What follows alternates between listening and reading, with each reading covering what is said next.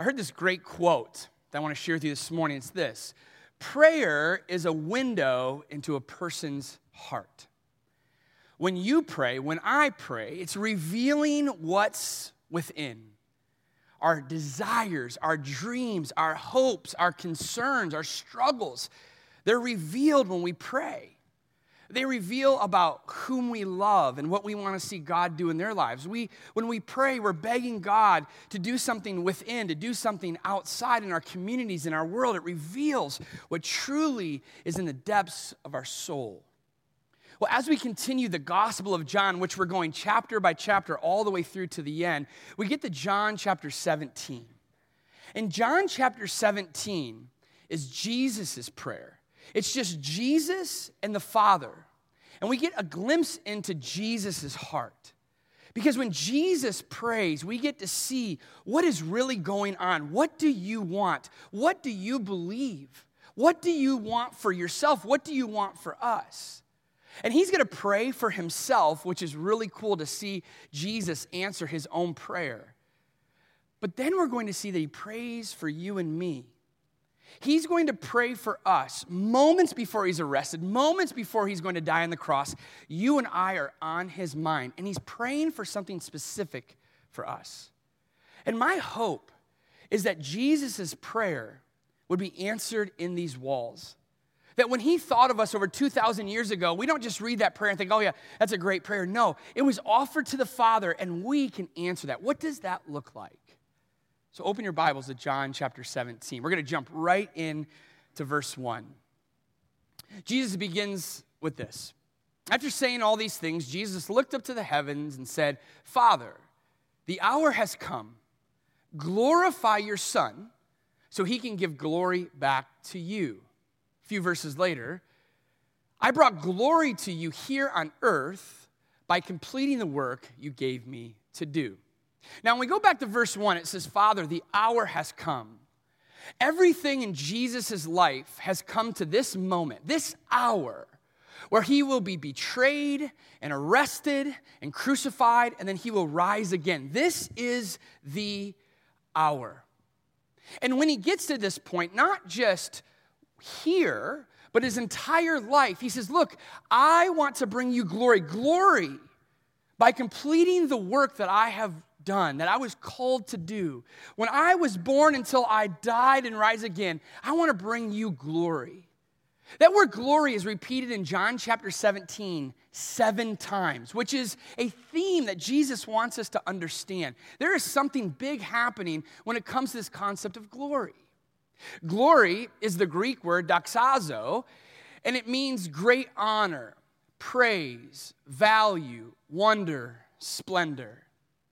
To bring glory to something means you are going to do whatever it takes to show that thing off. Because it's so worthy, so praiseworthy, so excellent, so amazing that everything that you do, you want to shine a spotlight on that thing.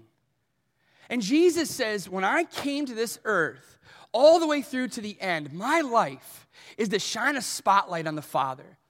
That when people see me, they see who God really is. This loving, grace-filled, forgiving God. Everything that I do in my life points to him. And we see Jesus do that. What he did, living the life that we were called to live, dying in our place so that we can be with him forever, that brought glory to the Father. That we look at that and say, man, that Father is so good, so worthy, so amazing. Jesus shines a bright spotlight on the Father. But when Jesus prays, it's not about just himself bringing glory to the Father. He did his work. But most of the remaining prayer, a revelation of Jesus' heart, is for us. He prays something for you and I. How can you and I, right now, in the way that we live our lives every single day, bring glory to the Father? Well, here's Jesus' prayer. And if he just prays something and you and I say, that's just so beautiful, but we just let it go, what a waste. Let's accept this and do something about it and become the answer to Jesus' prayer 2,000 years later. Here's what he says, verse 11 through 12. Now I'm leaving. I'm departing from the world. They are staying in this world, but I am coming to you. Holy Father, you've given me your name. Now protect them by the power of your name so that they will be united just as we are. During my time here, I protected them by the power of the name you gave me. I guarded them so that not one was lost except the one headed for destruction, as the scriptures foretold. If you're a parent or a grandparent or you're an aunt, uncle, you know what it means to try your very best to protect and guard your kids. Even if you're a coach, you'll do whatever you can to protect them from injury. There's so many things that we try to do to guard our kids, whether they're small or large, from the world and the influence of it and the pain that comes from it.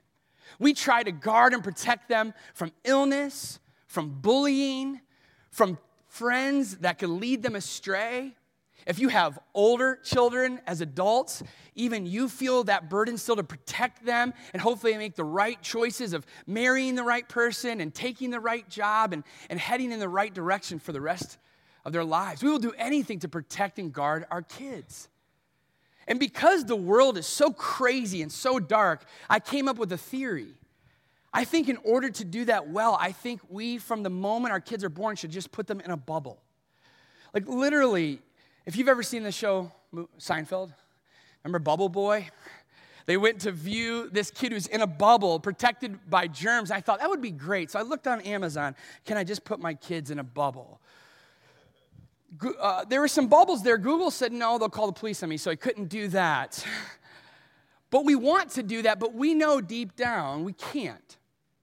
And the reason we can't, not only because it would be physically wrong, but you and I know it's through some of the mistakes, unfortunately, we've made that we are who we are today.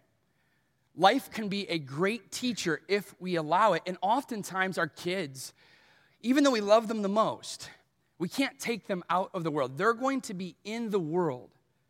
But we pray and we hope they make the right choices along the way. And if they don't, we bring them back in and we love them and we send them back out. That's Jesus' heart for us. He wants to guard and protect us, but he will not put us in a bubble. He will not say, okay, I want you guys to be safe from this world, so just get in this bubble and don't come out. Never will Jesus pray that. That goes against the mission of Jesus, the mission that he has for us, and I'll tell you what that is in a moment. He doesn't pray to protect us and guard us and keep us locked up. Here's what he prays. I'm not asking you to take them out of the world, no, but to keep them safe from the evil one.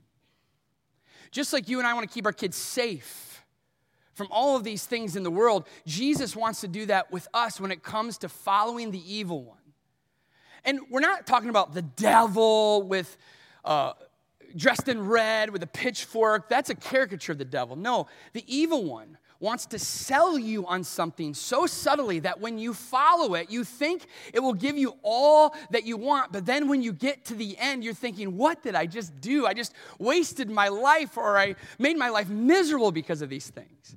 Jesus protects and prays to protect us from the evil one's influence of greed, judgmentalism, pride and selfishness, addiction, looking for sex outside of marriage, those kinds of things where, man, our hearts beat really fast for some of those things. He said, I'm going to protect you from that. You don't belong to this. You belong to something different. But it doesn't mean I'm not going to send you into the world. It just means that you ought to be different in it.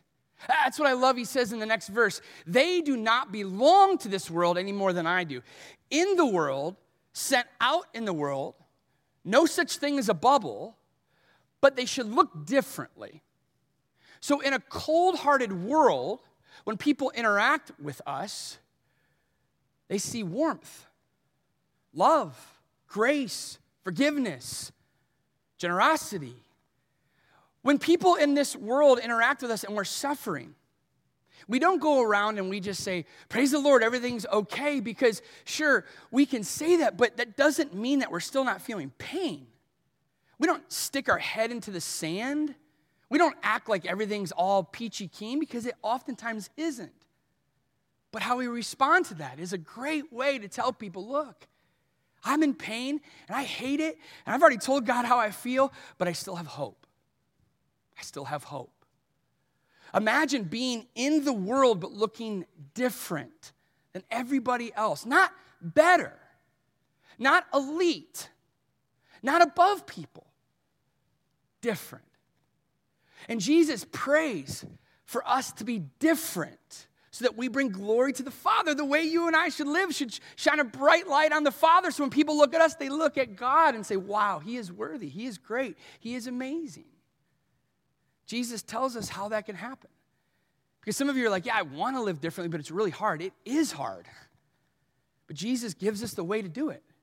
And he prays this: sanctify them by the truth. Your word is truth. This is verse 17 in the NIV. I love that NIV brings out this word sanctify, sanctification. If you're not from the church world, you probably don't use that every single day in your lingo, but this word simply means to set something apart for a specific reason. So when Jesus says sanctify them, he says, I want them to look different. When they're with their coworkers, their friends, their family, they look the same, but they act differently. They don't act better than people. They actually act in a way that wants to serve people and love people. And he says in order to do that, to be set apart, to be sanctified, to be holy, you have to be shown how to do that, because on our own, we are not. On our own, we like to go this way. Jesus says, sanctify them by the truth. And then if we're wondering what is truth, which we'll hit next week in John 18, Jesus gives us a preview of that here. What is truth? Your word is truth. Verse 18, I give myself as a holy sacrifice for them so that they can be made holy by your truth. If you want to be sent out into the world to bring glory to God, and you want to be different, and you keep trying to be different on your own, and you're not in God's word daily, you simply will not change. You can try to grit it out. You can try to throw a lot of willpower towards it, but willpower is a limited resource that empties out pretty quickly, and you go back to what you've always known. That's why you have to be in a different source. Jesus says, for those who are in my word daily, you will be different, and you can bring glory to the Father. That's why here at the chapel, we have so many different resources, because I know you pick up the Bible, you're like, where do I start? We have the Dwell Bible app, which is free. We have the Right Now Media, which is free. We have a devotion that our pastor sent out an email form twice a week so you can read it and grow. All those resources are at our Welcome Center at the end that you can download it today and start to grow and be like Jesus. Because if you're not in the Word and the Word is not transforming you, you can't become like Jesus. There'll be a deficiency there. And people will notice that. Or maybe they won't notice it. And that's even worse. If they don't notice you're different, that's called apathy. And apathy is one of the worst things that you can throw at somebody and live like. I've said this before, but it's the truth. If you want to know if I'm in God's word, don't ask me. Ask my wife. Ask my kids. Even over this 5-week sabbatical, I'll be honest, I wasn't in God's word as much. I got lazy in a lot of aspects of my life, and it reflected in the way that I lived. I was so more prone to choose things I normally wouldn't if I'm in God's word. I responded and reacted in ways that I normally wouldn't if I was in God's word. It's the tether to truth. Truth transforms. It makes us more like him. And when you and I start to be set apart, and we look more and more like Jesus, then we get to do what Jesus did. He prays this in the preceding verse, in verse 18. Just as you sent me into the world, I am sending them into the world. Years ago, I was talking to a doctor from the chapel, and we were just talking about not medical knowledge, but her calling. Wrestling through that, what does that look like? And so I asked her a question. I said, who has the more holy and impactful profession, you or me? And of course, she laughed immediately and answered, probably like a lot of us would, well, of course you do. You're a pastor. You have a degree in the Bible. And I laughed and I said, I understand why you think that, but let me tell you, you're wrong. You're wrong. And I went on to tell her this. Every single day that you see patients, they have chosen you as their doctor. There's lots of doctors around, lots of good doctors around, but they are seeing you today. And while I know you can't, through their workup, think, okay, what's your family history? What medicines are you on? Do you know Jesus as your Savior? No, you can't do that. I get it. But I'm telling you, the love and the care and the bedside manner and the way that you reflect God in your job will show people that you're different, being sent into the world to show people Jesus. Of all the nurses and all the office staff that you have, they've chosen to serve with you, and you can tell them about Jesus. They know where you go to church. They know what you do, and you can reflect that in such a way that maybe they want to come to church someday or maybe want to know more about Jesus because you're shining a light on him. I told her, I said, look, yeah, I speak to hundreds of people a weekend, but you have to come to me. I'm a pastor. I work with Christians. Are you a Christian, Jeff? Okay, good. I didn't know for sure, but no. I work with all these Christians. I am in a bubble all the time. The only chance I'm able to get out of my bubble to really shine Jesus to people that really aren't Christians or when I'm coaching my son's team or if I'm serving on the Perkins School Board. Hopefully I can influence like that. But other than that, I don't have a holy set-apart profession in the sense of I can't go and influence the world like you. So when I ask you the question, who has a more holy profession, you or me? The answer is you by a long way. The same is with you. Every single day when you walk back into work, whether you're going back to work as a teacher or administrator, or you're in construction, or you're in lawn care, or you're ringing up groceries at Meijer, whether you're a doctor or a lawyer, a businesswoman, maybe you're a pilot, whatever you do, the way that you work and interact with people and serve people and love people and forgive people, you are showing people who Jesus is. You're living out the mission Jesus had himself, because Jesus, the only thing he wanted to do in his 33 years, where when people looked at him, he just wanted to shine a bright light on the Father. And you may say, oh, I'm retired, or I'm a stay-at-home parent. I don't go out as much. Guess what? Whether you're at the grocery store or the gym or you're at your kids' games, wherever you are, you have an opportunity to reflect who Jesus is. Whatever reason, those people are in your circle of influence. What are you going to do about it? Now, I know there are people whom you've said, okay, I get that. I'm trying to do that on a daily basis. We all fail. It's not about perfection. But I have family. I have friends. I have coworkers who I've tried to tell about Jesus, tell about church. They've rejected Jesus. And I am convinced that one of the main reasons people reject Jesus have nothing to do with the Bible or Jesus as much as it has to do with us. There are people. I've heard countless stories. They're like, I know this person. They say they go to church. They don't act like it. Or maybe you're one of those people, if you had to go tell your coworkers or people that don't really know you well that you went to the chapel on Sunday, would they say, oh yeah, that makes sense. That lines up with your character. Or would they like, what are you trying to like prove something to God? Or are you trying to like be a better person? Because they would think that's not what you look like on a daily basis. A lot of times it's people that look like me, Christians, who ruin this place for so many. And that's why 2,000 years ago, Jesus knew that would be the case. He knew the temptation that us as Christians would have to make the church about us and not about him. And so 2,000 years ago, moments before he would be pulled away, arrested, beaten, and killed, he prayed for you and me. And he prayed something specific. And my prayer is that we would take this seriously. He says, I'm praying not only for these disciples, but for all who will ever believe in me through their message. Not just for the 12, anyone who will believe in me. That's you and me. We're on Jesus' heart right before he dies. I pray that they will be one, just as you and I are one, as you are in me, Father, and I am in you. And may they be in us so that the world will believe you sent me. I have given them the glory you gave me so that we may be one. I am in them and you are in me. This is the kicker.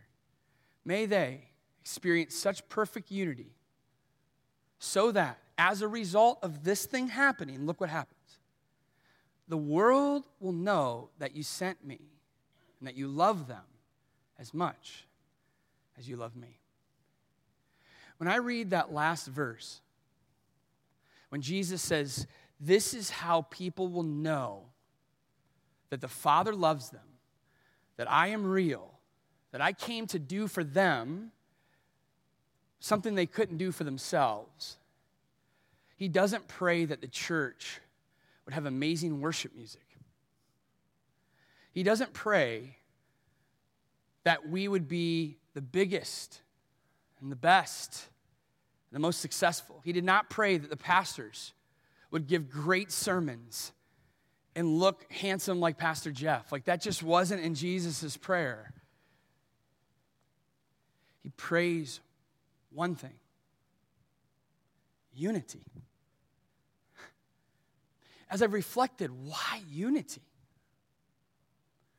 Now, he doesn't say uniformity. Uniformity means we have to believe every little thing. Unity, he says, means to fight for the main thing and to keep the main thing the main thing. And we as a church have made a lot of things the main thing over 2,000 years ago. And so often, it does not reflect Jesus' main thing. The main thing is summed up in 2 sentences. Love God, and love people. We oftentimes make it about preference. That's why I know people who have gone from church to church to church to church, trying to figure out where's the perfect this and the perfect that, and the sermon has to say this and the music has to say that. I've heard churches split over carpet color. And that sounds so stupid because it is. And so often as Christ followers, we make little things the main thing while ignoring the main thing that Jesus says is the main thing. And you and I wonder why our coworkers, our family, and our friends don't want to come to church. Imagine that somebody wanted you to do something, to believe something they believe, and then you looked inside, you opened up the hood to check what's really happening, and there's so many issues, so many struggles, so much infighting. You would shut the lid and say, no thanks.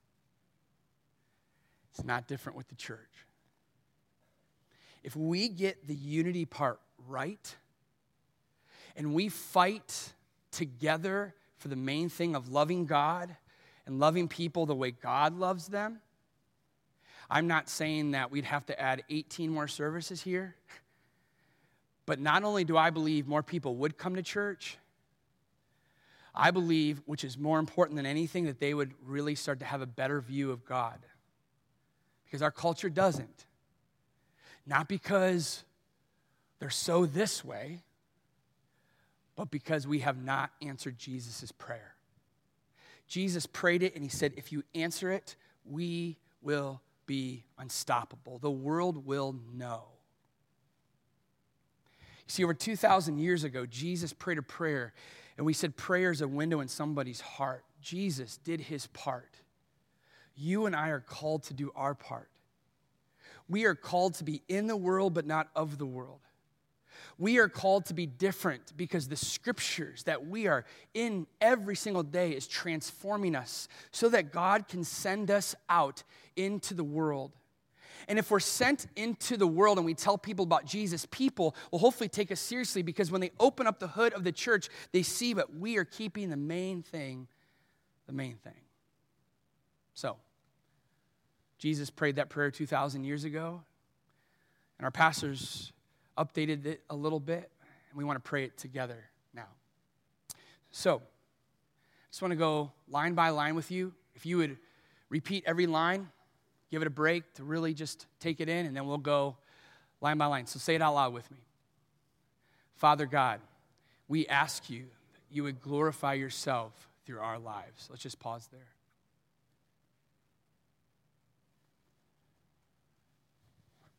Ready? We pray that others would get a greater glimpse of your love because of how we love.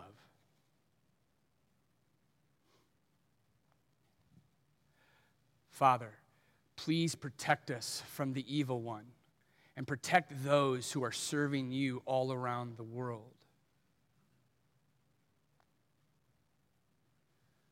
Sanctify us, Lord, by your truth. Make us holy by your word. Keep us from division and disunity. Help us to love one another and fight for unity. May we experience such perfect unity that the world will know that Jesus is the Savior. Father, glorify your name in all the earth. Amen. Amen. Have a great Sunday.